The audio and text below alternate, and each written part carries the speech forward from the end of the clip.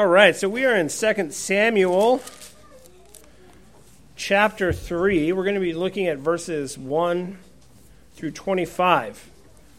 We're going to get right to the doorstep of homicide and then leave that for next week. So before we begin, let's pray together. Father, we thank you so much for this day. We thank you for this time to worship you, to gather as your people, to glorify you, to sing your praises, to Lord, consider our sins, to consider your goodness and righteousness, to consider, Lord, your healing hands. You know, Lord, what ails each of us. You know, Lord, what we need to hear for conviction and what we need to hear for comfort. And I pray, Lord, that we would, in our turn, each hear exactly what we need. We thank you and we praise you, and amen. So this week, I'm going to just jump right in and pick up where we left off from last week. 2 Samuel chapter 3, verse 1 says this: There was a long war between the house of Saul and the house of David. And David grew stronger and stronger, while the house of Saul became weaker and weaker. Now, war has come to the house of Israel. It's open warfare at this point, and it is a civil war.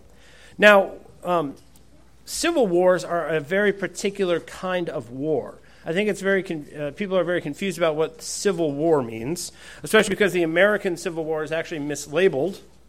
A civil war is where two factions are fighting over control of one government.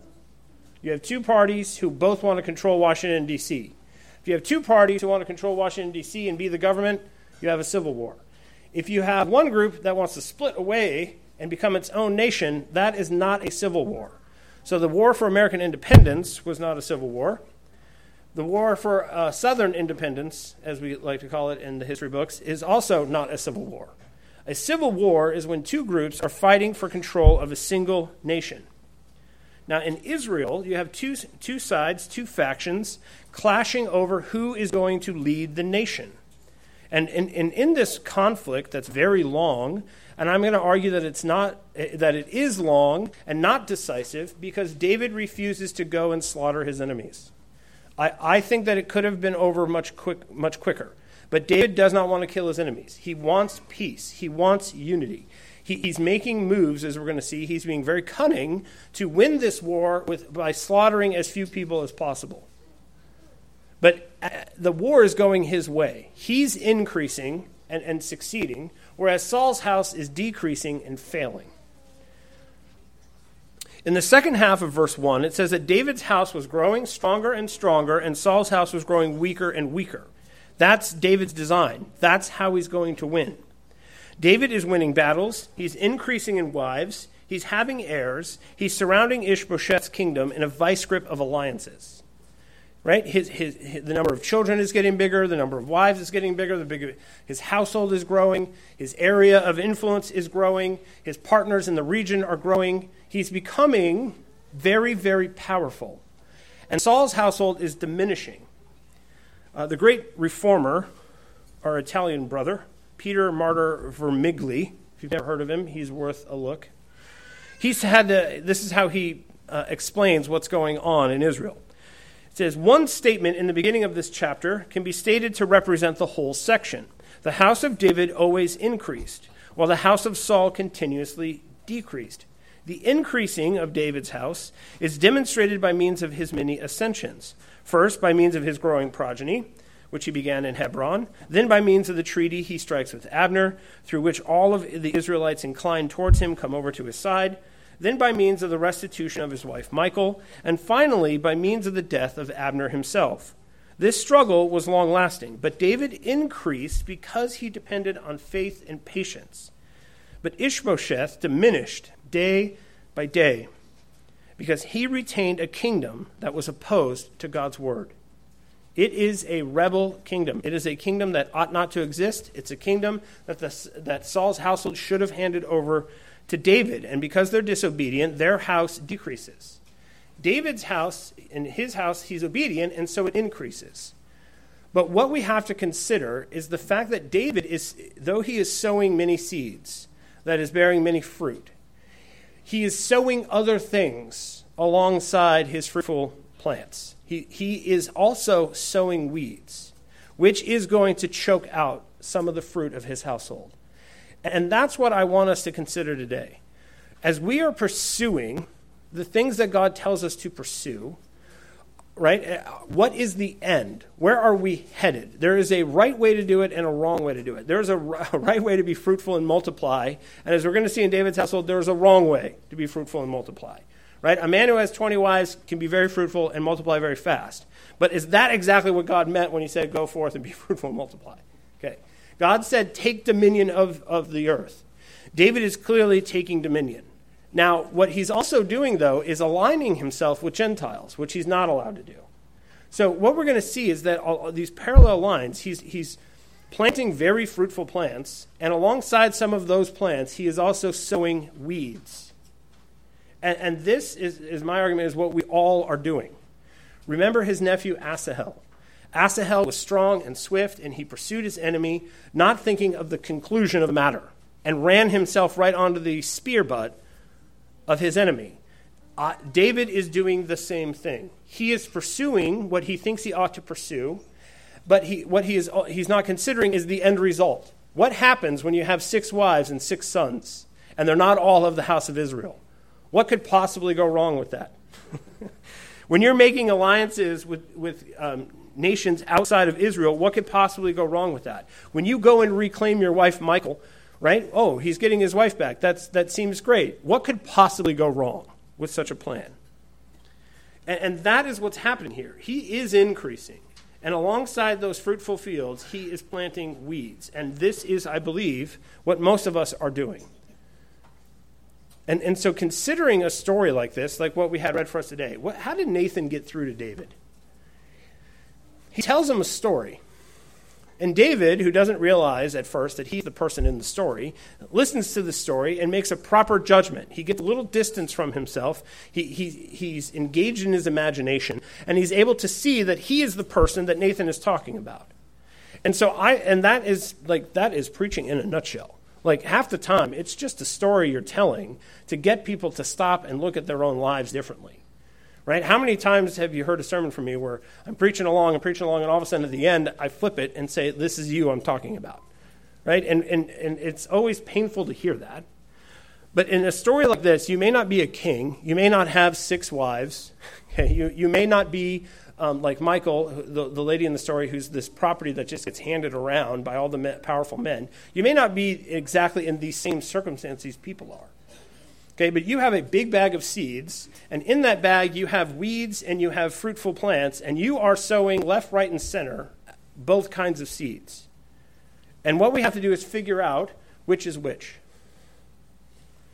Now, these 2 houses are going in opposite directions, and that is what we're going to read now in verses 2 through 11. It says, and sons were born to David at Hebron. His firstborn was Amnon of Ahinoam of Jezreel, and his second, Chileab of Abigail, and the widow of Nabal of Carmel, and third, Absalom, the son of Maacah, the daughter of Talmai, king of Geshur, and those are Gentiles. Those are not Israelites. The fourth is Adonijah, the son of Haggith, and the fifth is Shephatiah. Man, I miss the Greek. I miss the New Testament sometimes. The son of Habatiah, and the sixth is Ithream of Eglah, David's wife. These were born to David in Hebron. Meanwhile, while there was a war between the house of Saul and the house of David, Abner was making himself strong in the house of Saul. And Saul had a concubine whose name was Rizpah, and the daughter of Aiah.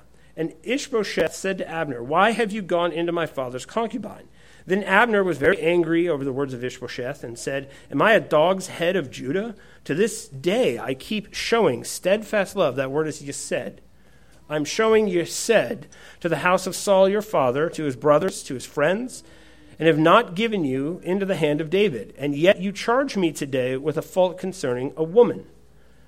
Now God do so to Abner and more also, if I do not accomplish for David what the Lord has so sworn to him, to transfer the kingdom from the house of Saul and set up the throne of David over Israel and over Judah, from Dan to Beersheba."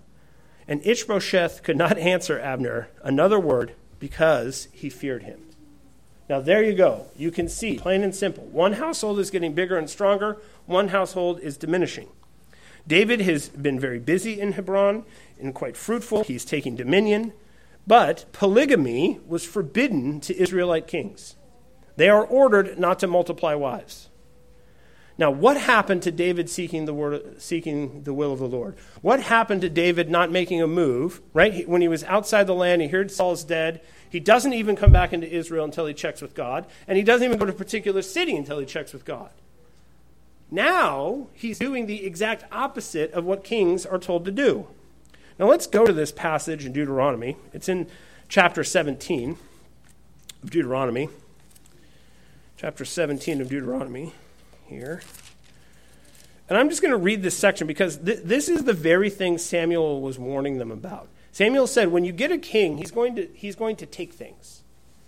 And what God wanted in his law for the kings was a law against them taking things. Don't take. Don't be a taker. Be a giver. And this is what we read about what they're not supposed to do in chapter 17, verses 14 to 17. When you come into the land that the Lord your God is giving you, and you possess it and dwell in it, and then say, I will set a king over me, like all the nations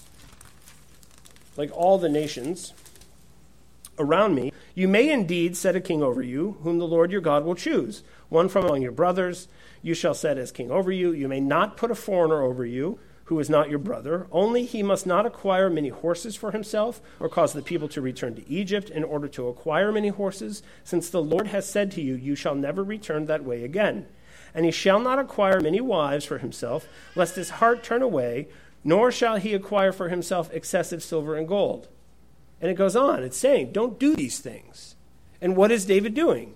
David is doing the very things that God has commanded the kings not to do. If you marry a Gentile woman, and you have a child who's half Gentile, are you setting up the next lineage, right? You're bringing foreign royal blood into the household. You're possibly setting up a situation where a non-Israelite is the king of Israel. You're not supposed to do that. You're not supposed to multiply wives. The increasing of David's house should be done according to God's word, God's will. But David is expanding his house through marriage, through political marriages to boot. He's beginning to take, as Samuel had warned the kings would, and though prudent and cunning, which we're going to see, he is building a house wider than the foundation set by Yahweh. Now think about this for a moment. He's building a house wider than the foundation set by Yahweh. Now, I'm not by any means a civil engineer, but I can tell you right now that's a recipe for destruction. If you have a footprint for a house, and then you build a house that's actually wider than the footprint you've poured, what could possibly go wrong? Right? And God says, build on this footprint. Here's the footprint. Build on it, right? And as you go up, the shape of the house should look an awful lot like the shape of the foundation. David, though, is overshooting his foundation in every direction here by quite a bit. And as he builds his house up, what is it possibly going to do besides crumble in on itself? Now, this is where I think, hagiography is this idea where you praise people. You write biographies about people where they can do no wrong, where you just worship them. And there are some people in our circles that we can't do any, that can't do any harm, right? Calvin was never incorrect, ever. No, it's actually not true. You can find where he's incorrect. And what we do with David is we either make him an absolute villain, or we enter into this realm where we make him so saintly that we can't possibly be anything like him. But right here you can see that he is just a mere man like you and I. He is a mere human. He is a man of flesh. He is building wider than what God has allowed him to build. And it's not going to go well. And in your households, the question is, are you building on the foundation that was poured for you? Does the stories of the house as you go up, does it match the foundation? Or is it smaller? Is it wider?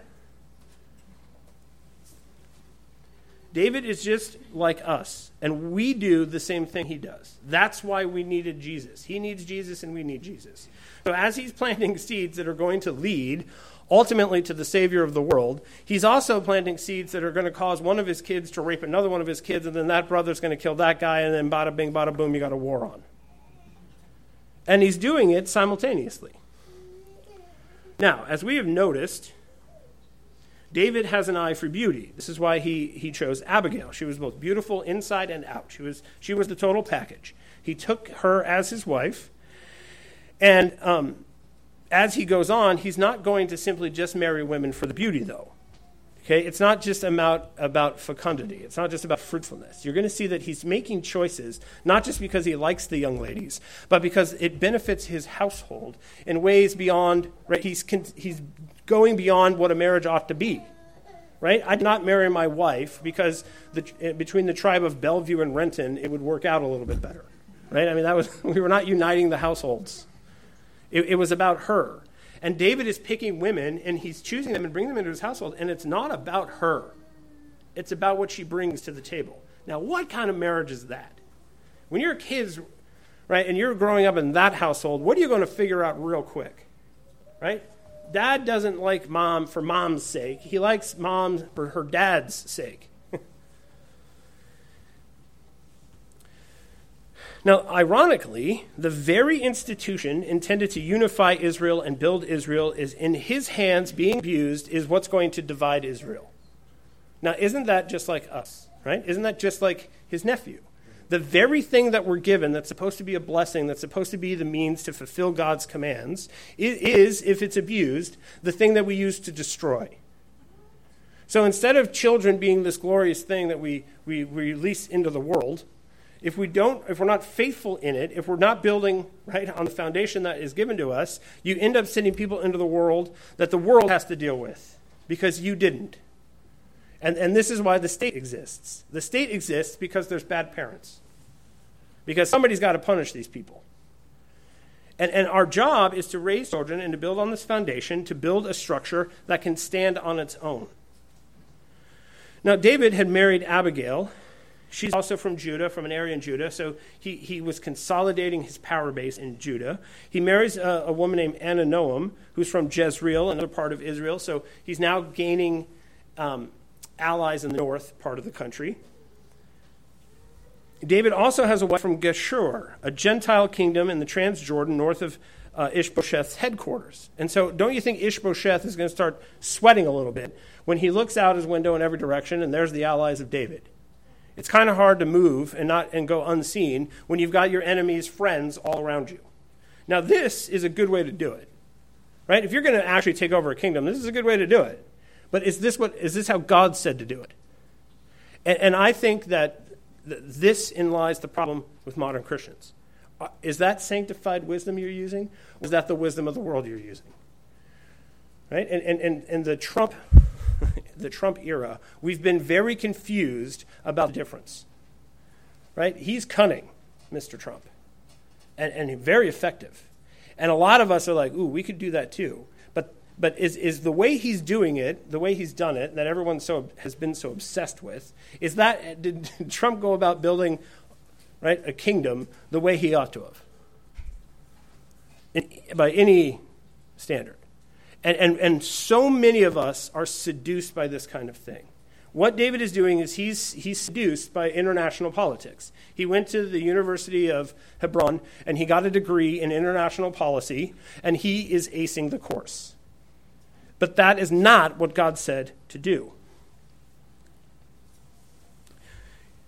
The list of David's sons comes next, and after a summary statement about the long war of succession between Saul's house and David's, the list of sons shows that David will have several potential successors, as well. He has several firstborns.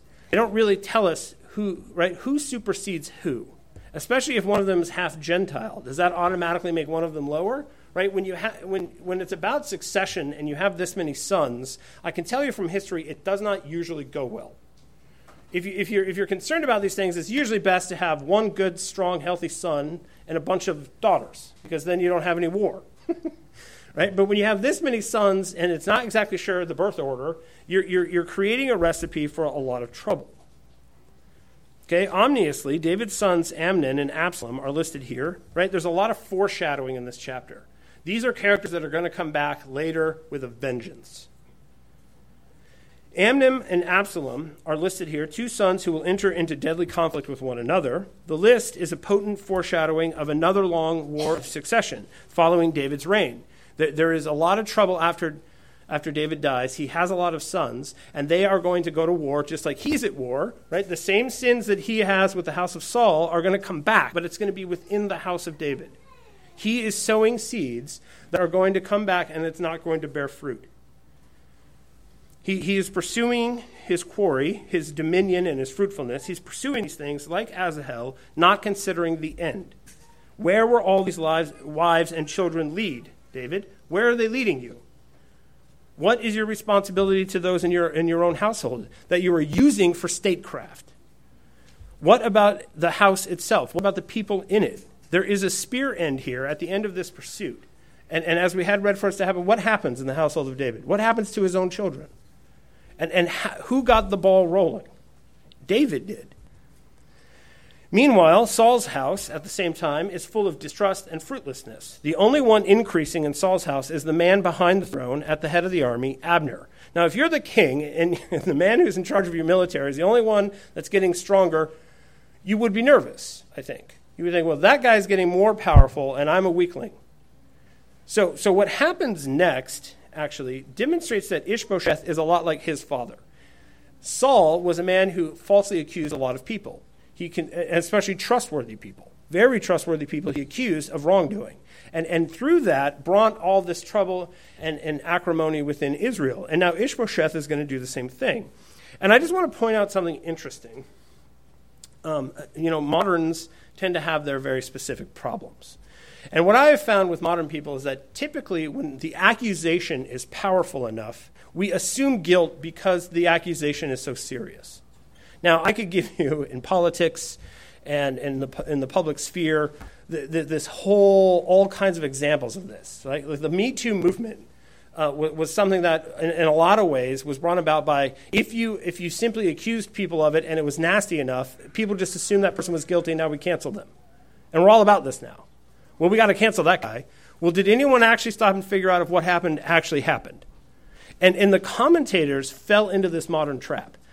A lot of commentators think that he actually slept with this woman because he's accused of sleeping with this woman. There is no evidence that he actually did it. There's none. He's accused of it, and he says he didn't do it. And then the authors then say, okay, well, he actually did it, just so everyone knows. No, it doesn't say at all that he did it.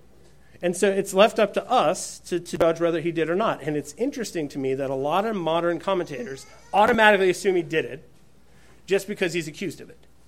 Which is why biblical justice has fallen on hard times. Right? The standards in the Bible are 2 witnesses, and so often people don't have 2 witnesses. And you see this playing out again and again and again. You see this in confirmation hearings. You see this with pastors.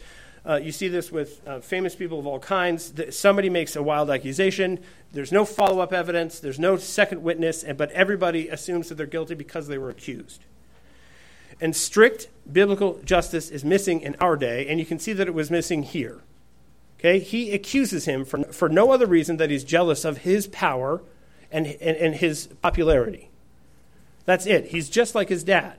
His dad does not like people superseding him, and so he's going to accuse him of sleeping with one of his father's concubines. Now, this charge has both a sexual and political dimension. In ancient kings, brides and concubines represented the kingdom itself because they constituted part of the king's household. Wives and concubines were part of a king's inheritance, passed into the care, if not into the bed, of his successors. We're going to read later on. If you didn't always take them in as your wives, but if you succeeded another king, you acquired his household and you were supposed to take care of it and protect it because it represented the nation itself. Israel, or the king of Israel is seen as a husband to his people, so the wives of a king symbolize the national bride. And so protecting the bride symbolizes the king's ability to protect the kingdom. If you want to humiliate a man who's a king and demonstrate that he's weak and can't do anything to defend himself, you go in and you take possession of his harem, which is what Absalom is going to do to David. We heard that today. Because of what David did in secret, God has been going to allow to happen to David in public. And Absalom takes his harem up on a building and sleeps with them in public under the eyes of the sun and everyone there, demonstrating that he's taking the kingdom from his father. So the false accusation here isn't that there is just sexual impropriety, but that he's actually attempting to take the throne. He's accusing him of trying to steal the throne. Now, does it seem like he needs to do that to take the throne? If he's the only one in Saul's house getting stronger, Abner is getting stronger and stronger and stronger and stronger. He's the one who put Ishbosheth on the throne. He's the one who has all the power. Do you think that guy, who at this point is actually quite aged, needs to go through this kind of process in order to take the kingdom from Ishbosheth? Right? At the end here, Ishbosheth says what? Nothing. He's afraid of him. It doesn't seem like he's got to go through all that in order to take the kingdom. It seems like he could just push Ishbosheth down and take it from him. So this whole false accusation is not just that it's sexual impropriety, but that he's attempting to wrest the kingdom from him, which is clearly nonsensical because he could just take it from him whenever he wanted. Ishbosheth's accusation against Abner implies his designs to take the kingdom. Now, unlike David, who praised the Yesed of the men of Gilead, remember? What did David do? How did he treat those men who honored Saul? He honored them. He showed them Yesed. He said, may God show you Yesed for the Yesed that you have shown Saul, the anointed of the Lord. In this story here, Abner is stating, you don't know how to treat people with Yesed. I've shown nothing but loyalty to your house, nothing but loyalty to your father's house, and you're going to falsely accuse me. And what Abner does not want is a repeat of his father. He's like, okay, I've seen this before, and I saw what it did, because what did Saul accuse David of? Right, trying to take the kingdom. He falsely accused him of all kinds of things and tried to kill him. And what Abner does not want is a repeat. So he's angry because he's falsely accused. He's angry because the house of Saul is clearly not supposed to. I think the proof is in the pudding. He rebelled originally against David being king because he was loyal out of loyalty to Saul's house. Now what has become clear to him is that God actually is with the house of David. He's like, and I'm not going to have this again. I'm not going to support this again. Been there, done that, got the T-shirt. Somebody find David. So Abner points out that he could, at any moment, hand this whole thing over to David, which is what he decides to do. He's like, I'm done with you. I'm out of here. Furious at being treated, as he says, like a dog's head, a worthless thing, Abner swears to help David rule from Dan to Beersheba, which is a euphemism for the whole nation. The Bible never says that Abner actually had relations with Rizpah. His protests are honest ones. Ishbosheth's charge makes no sense. He's a paranoid king like his father, and from Abner's perspective, this episode was the last straw. He's done. And so he is now going to become a Gibeonite. Remember when he was in Gibeon? Like the Gibeonites, the tribe that switched loyalty over to the house of Israel, now he's becoming a Gibeonite. He's going over to the side of David, and that's what we read next, starting in verse 12. And Abner sent messengers to David on his behalf, saying, to whom does the land belong? Make your covenant with me, and behold, my hand shall be with you to bring over all Israel to you. And he said, good, I will make a covenant with you. But one thing I require of you, that is, you shall not see my face unless you first bring Michal, Saul's daughter. Then when you come to see my face. Then David sent messengers to Ishbosheth, Saul's son, saying, give me my wife, Michal, for whom I paid the bride price of 100 foreskins of the Philistines. And Ishbosheth sent and took her from her husband Paltiel, the son of Lahish. But her husband went with her, weeping after her all the way to Bahurim. Then Abner said to him, go, return. And he returned. So David's going to build his own household by breaking up happy households. This is now what he's going to do. I'm sure that this is what God intended in Deuteronomy 17 by increasing your household. Abner contacts David immediately. Abner's question is, whose is the land? He says, whose land is this? Implying what? Abner's stating it's mine. Okay, I made it one king already. I can make another one. Abner is a very, very powerful man. He is succeeding in a household that's crumbling. He is the one who first put Ishbosheth on the throne. He is now switching his allegiance. This is a good way forward. This is what David has been waiting for. An opportunity to unite the people of God, to fix the household without shedding blood. His patience is being paid off. David jumps at the opportunity to accomplish peacefully what he had been unable to accomplish through a long civil war. Abner goes to work on David's behalf immediately, conferring with first the elders of Israel. And this part is very strange. It seems to me, I didn't read all the way down that part. Hold on. Yeah, okay, it says, and Abner conferred with the elders of Israel, saying, for some time past you have been seeking David as your king over you. Now then bring it about, for your Lord has promised David, saying, so they've been wanting this for a long time. So who in the world has been supporting this civil war if the elders of Israel all along wanted David? So Abner has woken up, right? He's figured out that he is going the wrong direction. And so he's turning and he's making right what has happened. So he's the statesman now that's going to go and meet with all the different tribes and bring them over to the side of David. And it's interesting because he has to meet with the Benjaminites themselves because that's his own tribe. And the Benjaminites are about to throw off their king, Ishbosheth, and go over to the side of David. So you can see the one working, like not only is he powerful over the army, he is clearly a statesman. He is clearly a man who knows how to make alliances and make peace and deal in a difficult political situation. David makes a single request in the midst of all this, right? He didn't say, go and bring me all the nations, or all the other tribes. Go to this tribe and that tribe. His request is to bring him Michal, his wife. Now, Michal and he, it's not recorded, they did not have a divorce. Michal was simply taken and given to another man and made her husband. Now, the law is very clear about this. If a man divorces a woman and she goes and marries another man, and then that guy dies, the first guy can't have her back. Okay, once you lose a woman, generally you don't get her back. And what is the premise here? Like, should the original of sin with Saul have happened? Should Saul have taken her and given her to another household? No. But at this point, what is the point of this? Who are you serving by this plan? This is what I'm saying. You have 6 wives already, David. How many do you need? Now, granted, this was your wife originally, but is that the case now? Like, why are you doing this? It does not explain why he's doing this. Now, right? And as the marriages have gone, they've gotten more and more political and less relational. He loved Abigail very much and took her into his household. He loved her. He thought she was wise and right and good, and he brought her in, and there was passion there. But as he's gone on, it's gotten more and more political. Now he's taking Michal because why? Because now he will be a part of Saul's household again. And if they have a child together, then what you're doing is you're uniting the houses. There is no relational love in this. There is no yesed in this.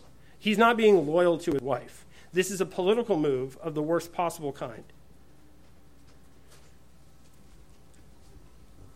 And as we're going to see, right, is this the only time David steals another man's wife? Well,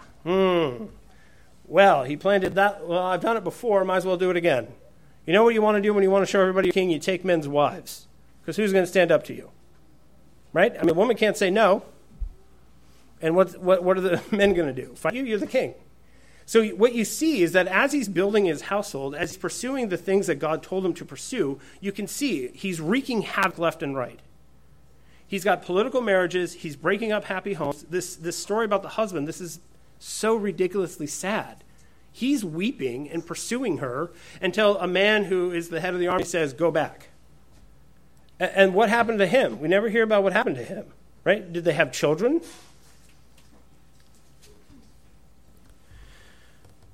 Now, this is all foreshadowing. What we see is that David is building his house bigger than the foundation he's been given, and what is going to happen to that house?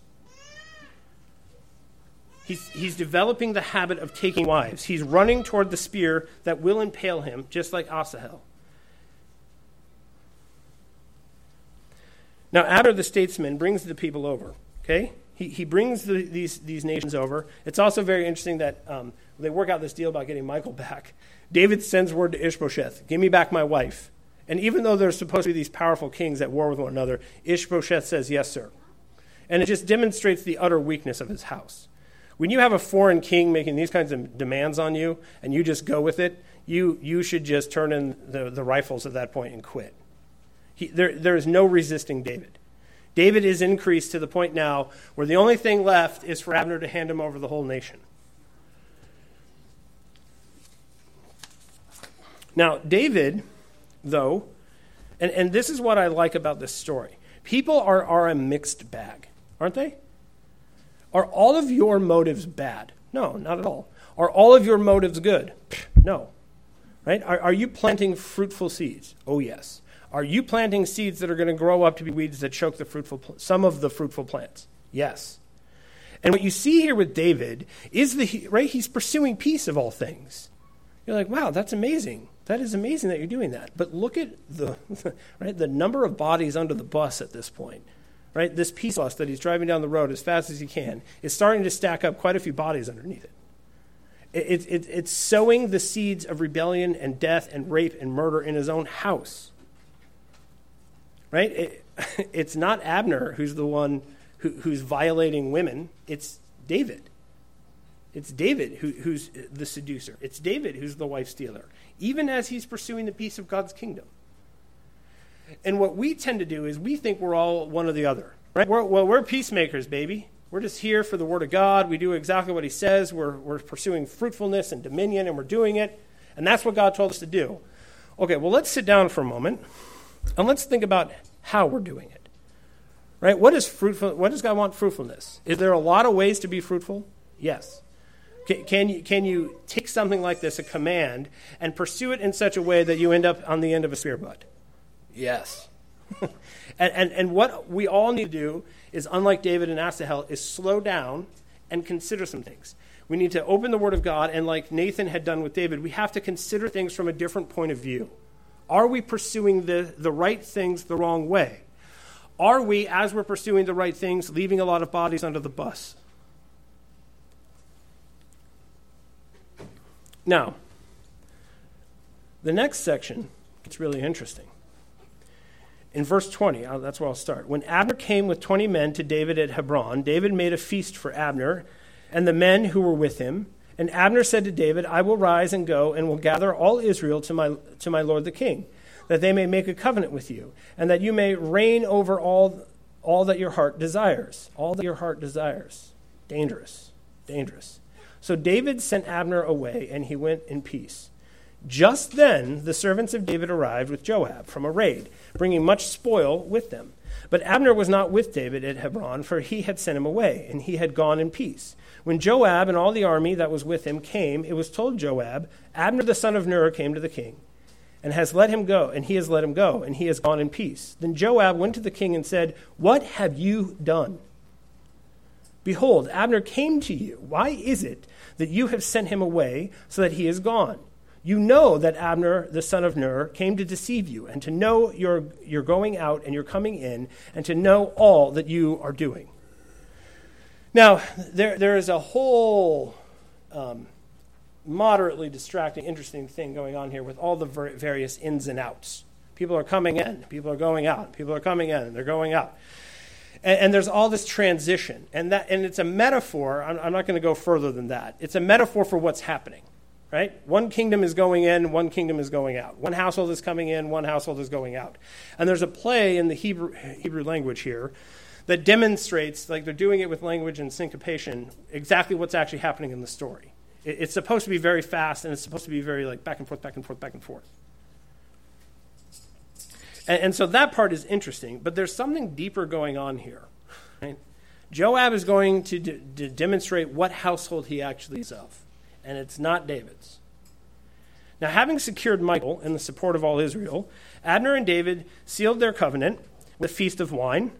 Okay, they sit down and have a meal together to demonstrate that they're at peace, just like we do here with the Lord.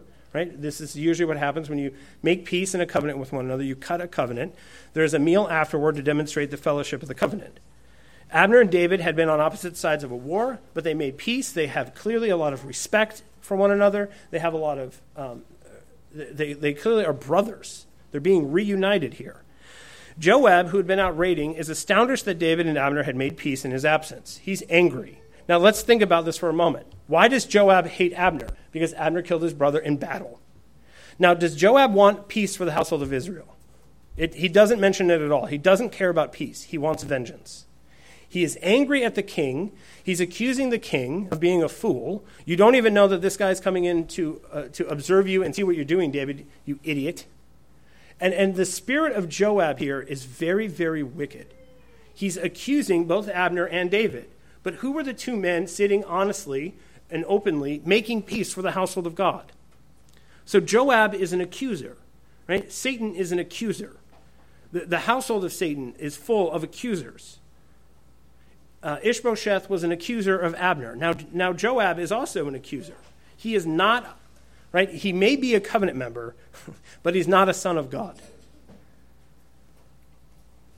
On one level, his hostility to Abner is personal, but it's also professional, right? Who do you think is going to displace Joab in David's affections if Abner, this great statesman and warrior, brings him the kingdom?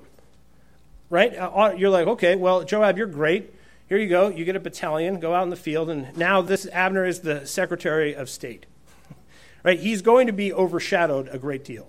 So not only does he personally hate him because he killed his brother in battle, but he hates him because he's going to displace him. He's going to displace him in the kingdom. He's more concerned about his own vengeance. He's more concerned about his own position than he is about the position of Israel. David sees this visit as an opportunity to make peace with a former enemy, to recover his brother. Joab said Abner went off. And this phrasing is sometimes a euphemism for death in the Bible. Okay, he's speaking about Abner in a way where he's foreshadowing what he's going to do. He doesn't just say that he went away. He says that he died. He died. That's usually a euphemism for, he passed away. That's kind of what he says here. He passed on. Because his intent, we're going to see next week, is to do exactly that, put him away.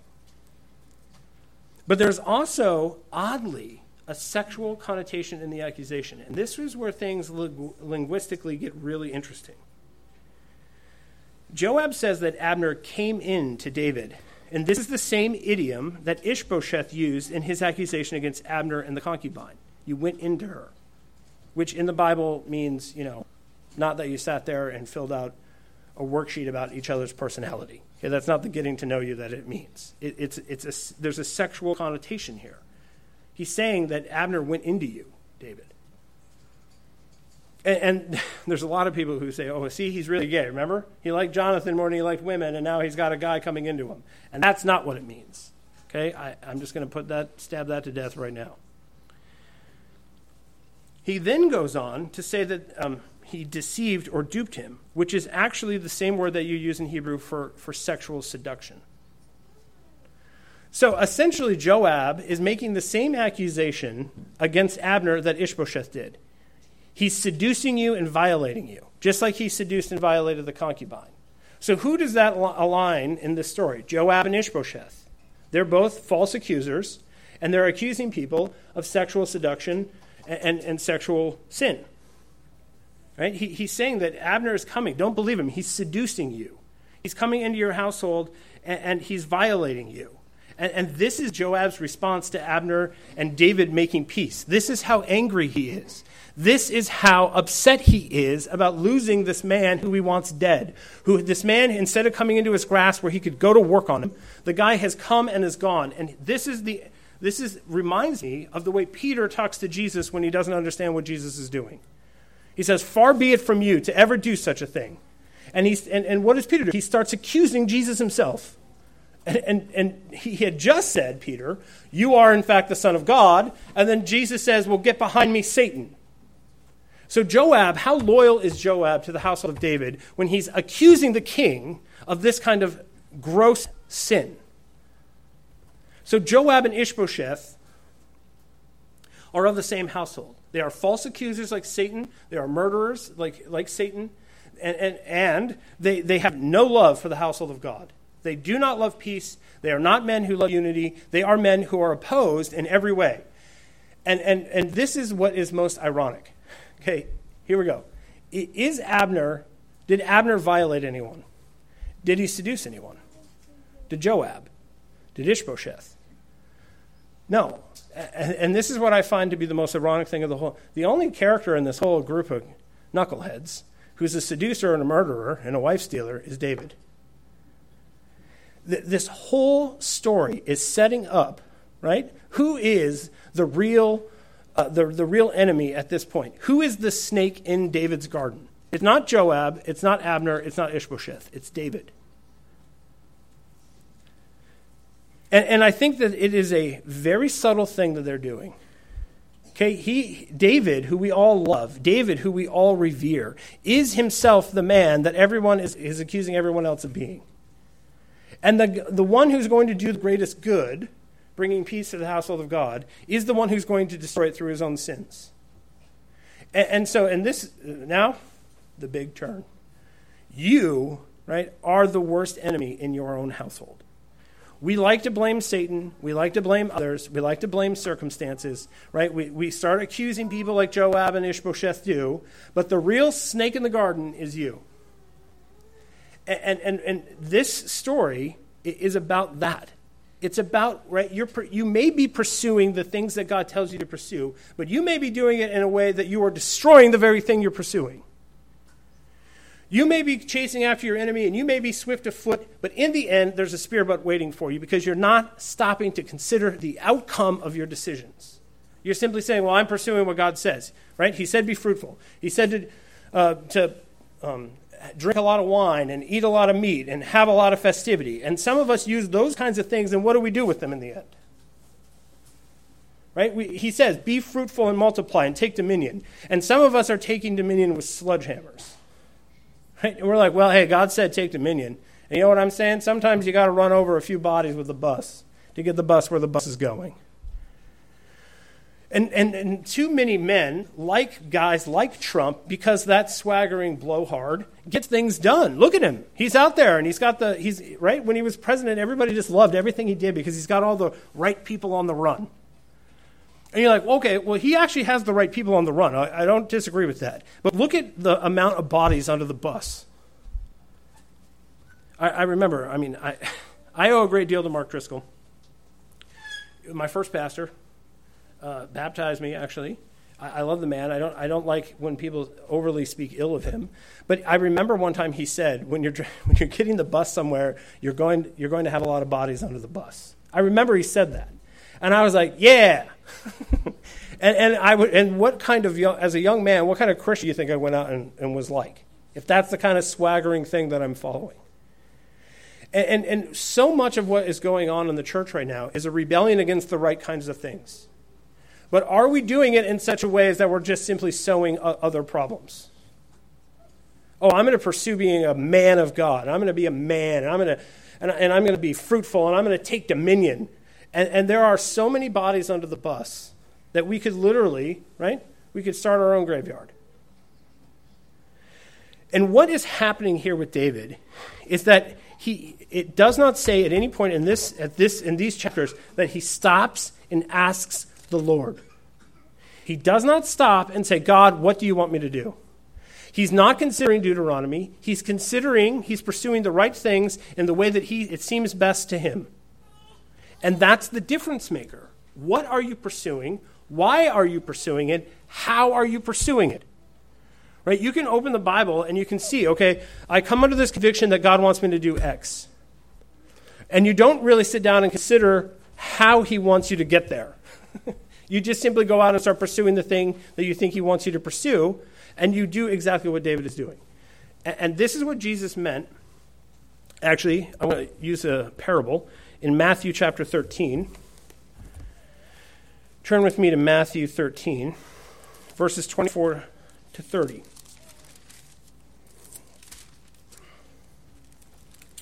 Matthew 13, verses 24 to 30. This is what the Lord said. Now Jesus put another parable before them, saying, the kingdom of heaven may be compared to a man who sowed good seed in his field. But while his men were sleeping, his enemy came and sowed weeds among the wheat and went away. So when the plants came up and bore grain, then the weeds appeared also. And the servants of the master of the house came and said to him, Master, did you not sow good seed in your field? How then does it have weeds? He said to them, an enemy has done this. So the servants said to him, Then do you want us to go and gather them? But he said, No, lest in gathering the weeds you root up the wheat among them. Let both grow together until the harvest, and at the harvest time I will tell the reapers to gather the weeds first, and then burn them in bundles to be burned, but gather the wheat into my barn. Now this is what I want to say. Like David, we hear this and we think, yes, The Lord God is sowing seeds in my field. I'm sowing seeds, the right kinds of seeds. But an enemy is coming in here to plant weeds. And what we do not consider is that you are the enemy. So we're looking out, right? Oh my gosh, let's get our eyes and ears up now. What are we reading? What are we watching? What are we doing? Who are we talking to? What's the fellowship of the world? Right? What are the liberals doing? What are the progressives doing? What's the politics like? And our eyes are here, there, and everywhere, except for where? The mirror.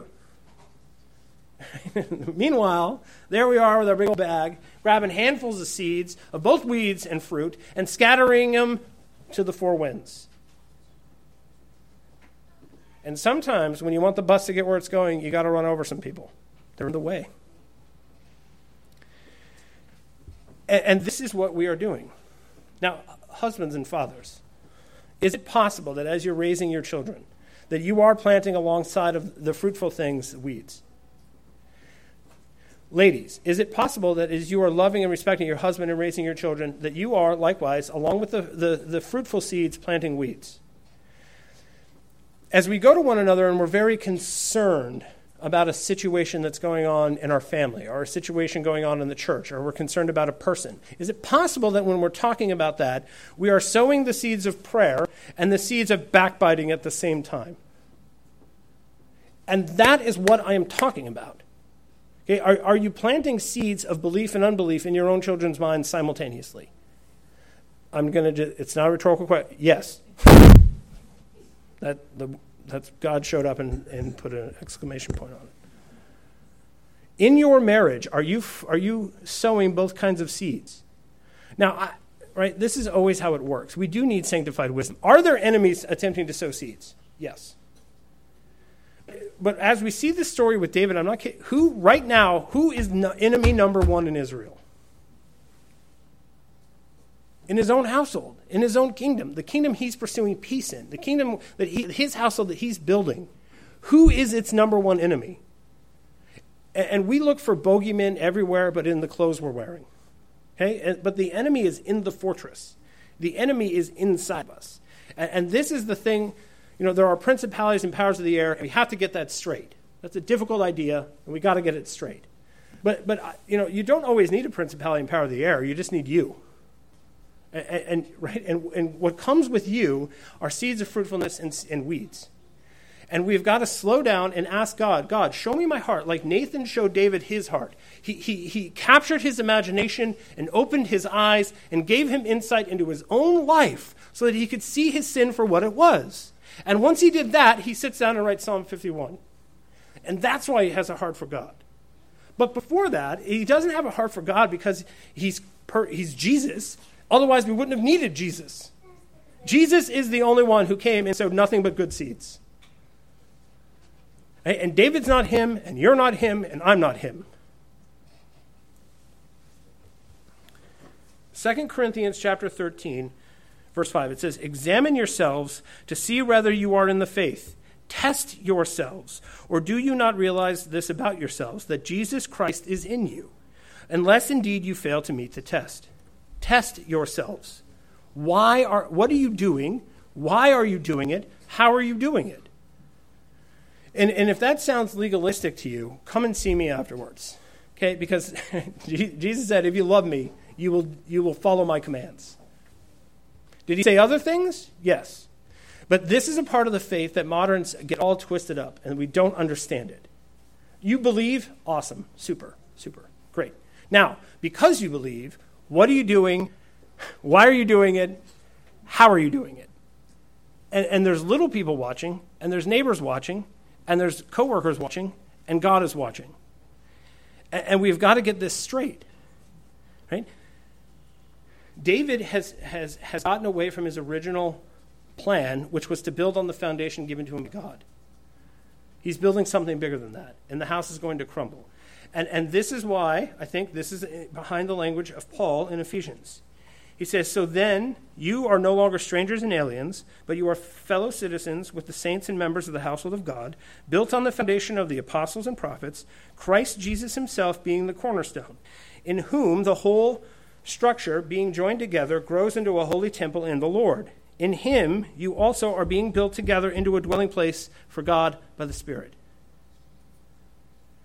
Now, I don't know if this is a little too meta, but I will finish with just a couple of examples that are helpful to me. Like, here's an example in my own life. I love classical education.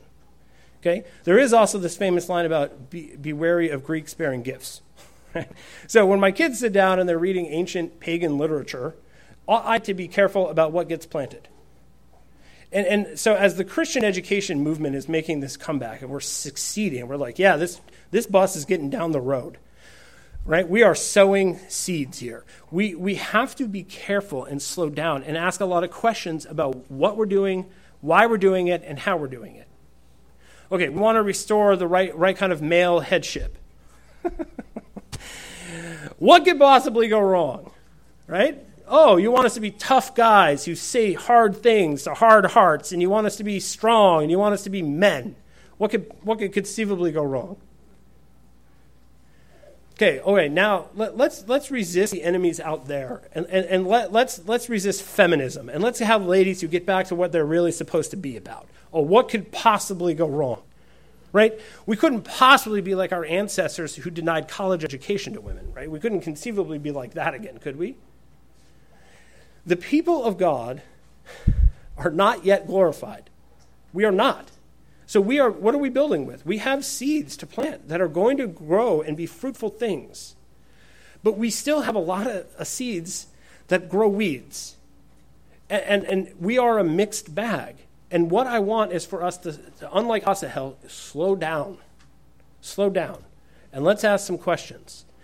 Is this what God wants us to do? Right? Is this the goal he wants us to pursue? Okay, how does he want us to get there? Well, right, if David would have done this, he would have found out not by a whole bunch of wives. Right? So what are you doing that's equivalent? You may be pursuing things that glorify God, that are awesome, that God loves, and you may be doing it in the wrong way. And you may be planting seeds of fruitfulness, but you're also planting seeds of weeds, and we've got to learn the difference. Right? That is how our marriages get stronger. That is how our households get stronger. That's how the people of God, right? This is unity. This is peace. This is goodness. When we're pursuing the right things the right way. And we're not going to get there as individuals. We're going to get there as a people. That's what God intended, right? It's a bus. It's not a motorcycle. And so we need one another in this pursuit. We need people who've been there before, people who've seen a thing or two because they've been through a thing or two. We need people who, right? If your hair is gray, I need your failures as much as I need your successes. Just like my kids need mine. If you are young and energetic, right? There are old people here who need your youth and your energy. Are you sick? You need someone who's well. Think about this. We're not driving a motorcycle down the road. It's a bus. Right? But there on the bus, there's that thing, that reader board. What's it? Where's the destination? Okay? And is everybody on the bus, or is there some people under the bus? This is what this is what this story means to me. This is what it reveals to me, and it's what we need to seriously consider. And David is the vehicle. It's glorious. He's still by pursuing God, right and wrong, he's teaching us how to pursue God in the right way and the wrong way. And we should be grateful for that, but truly consider it. Amen. Father, we thank you for your goodness and your kindness to us.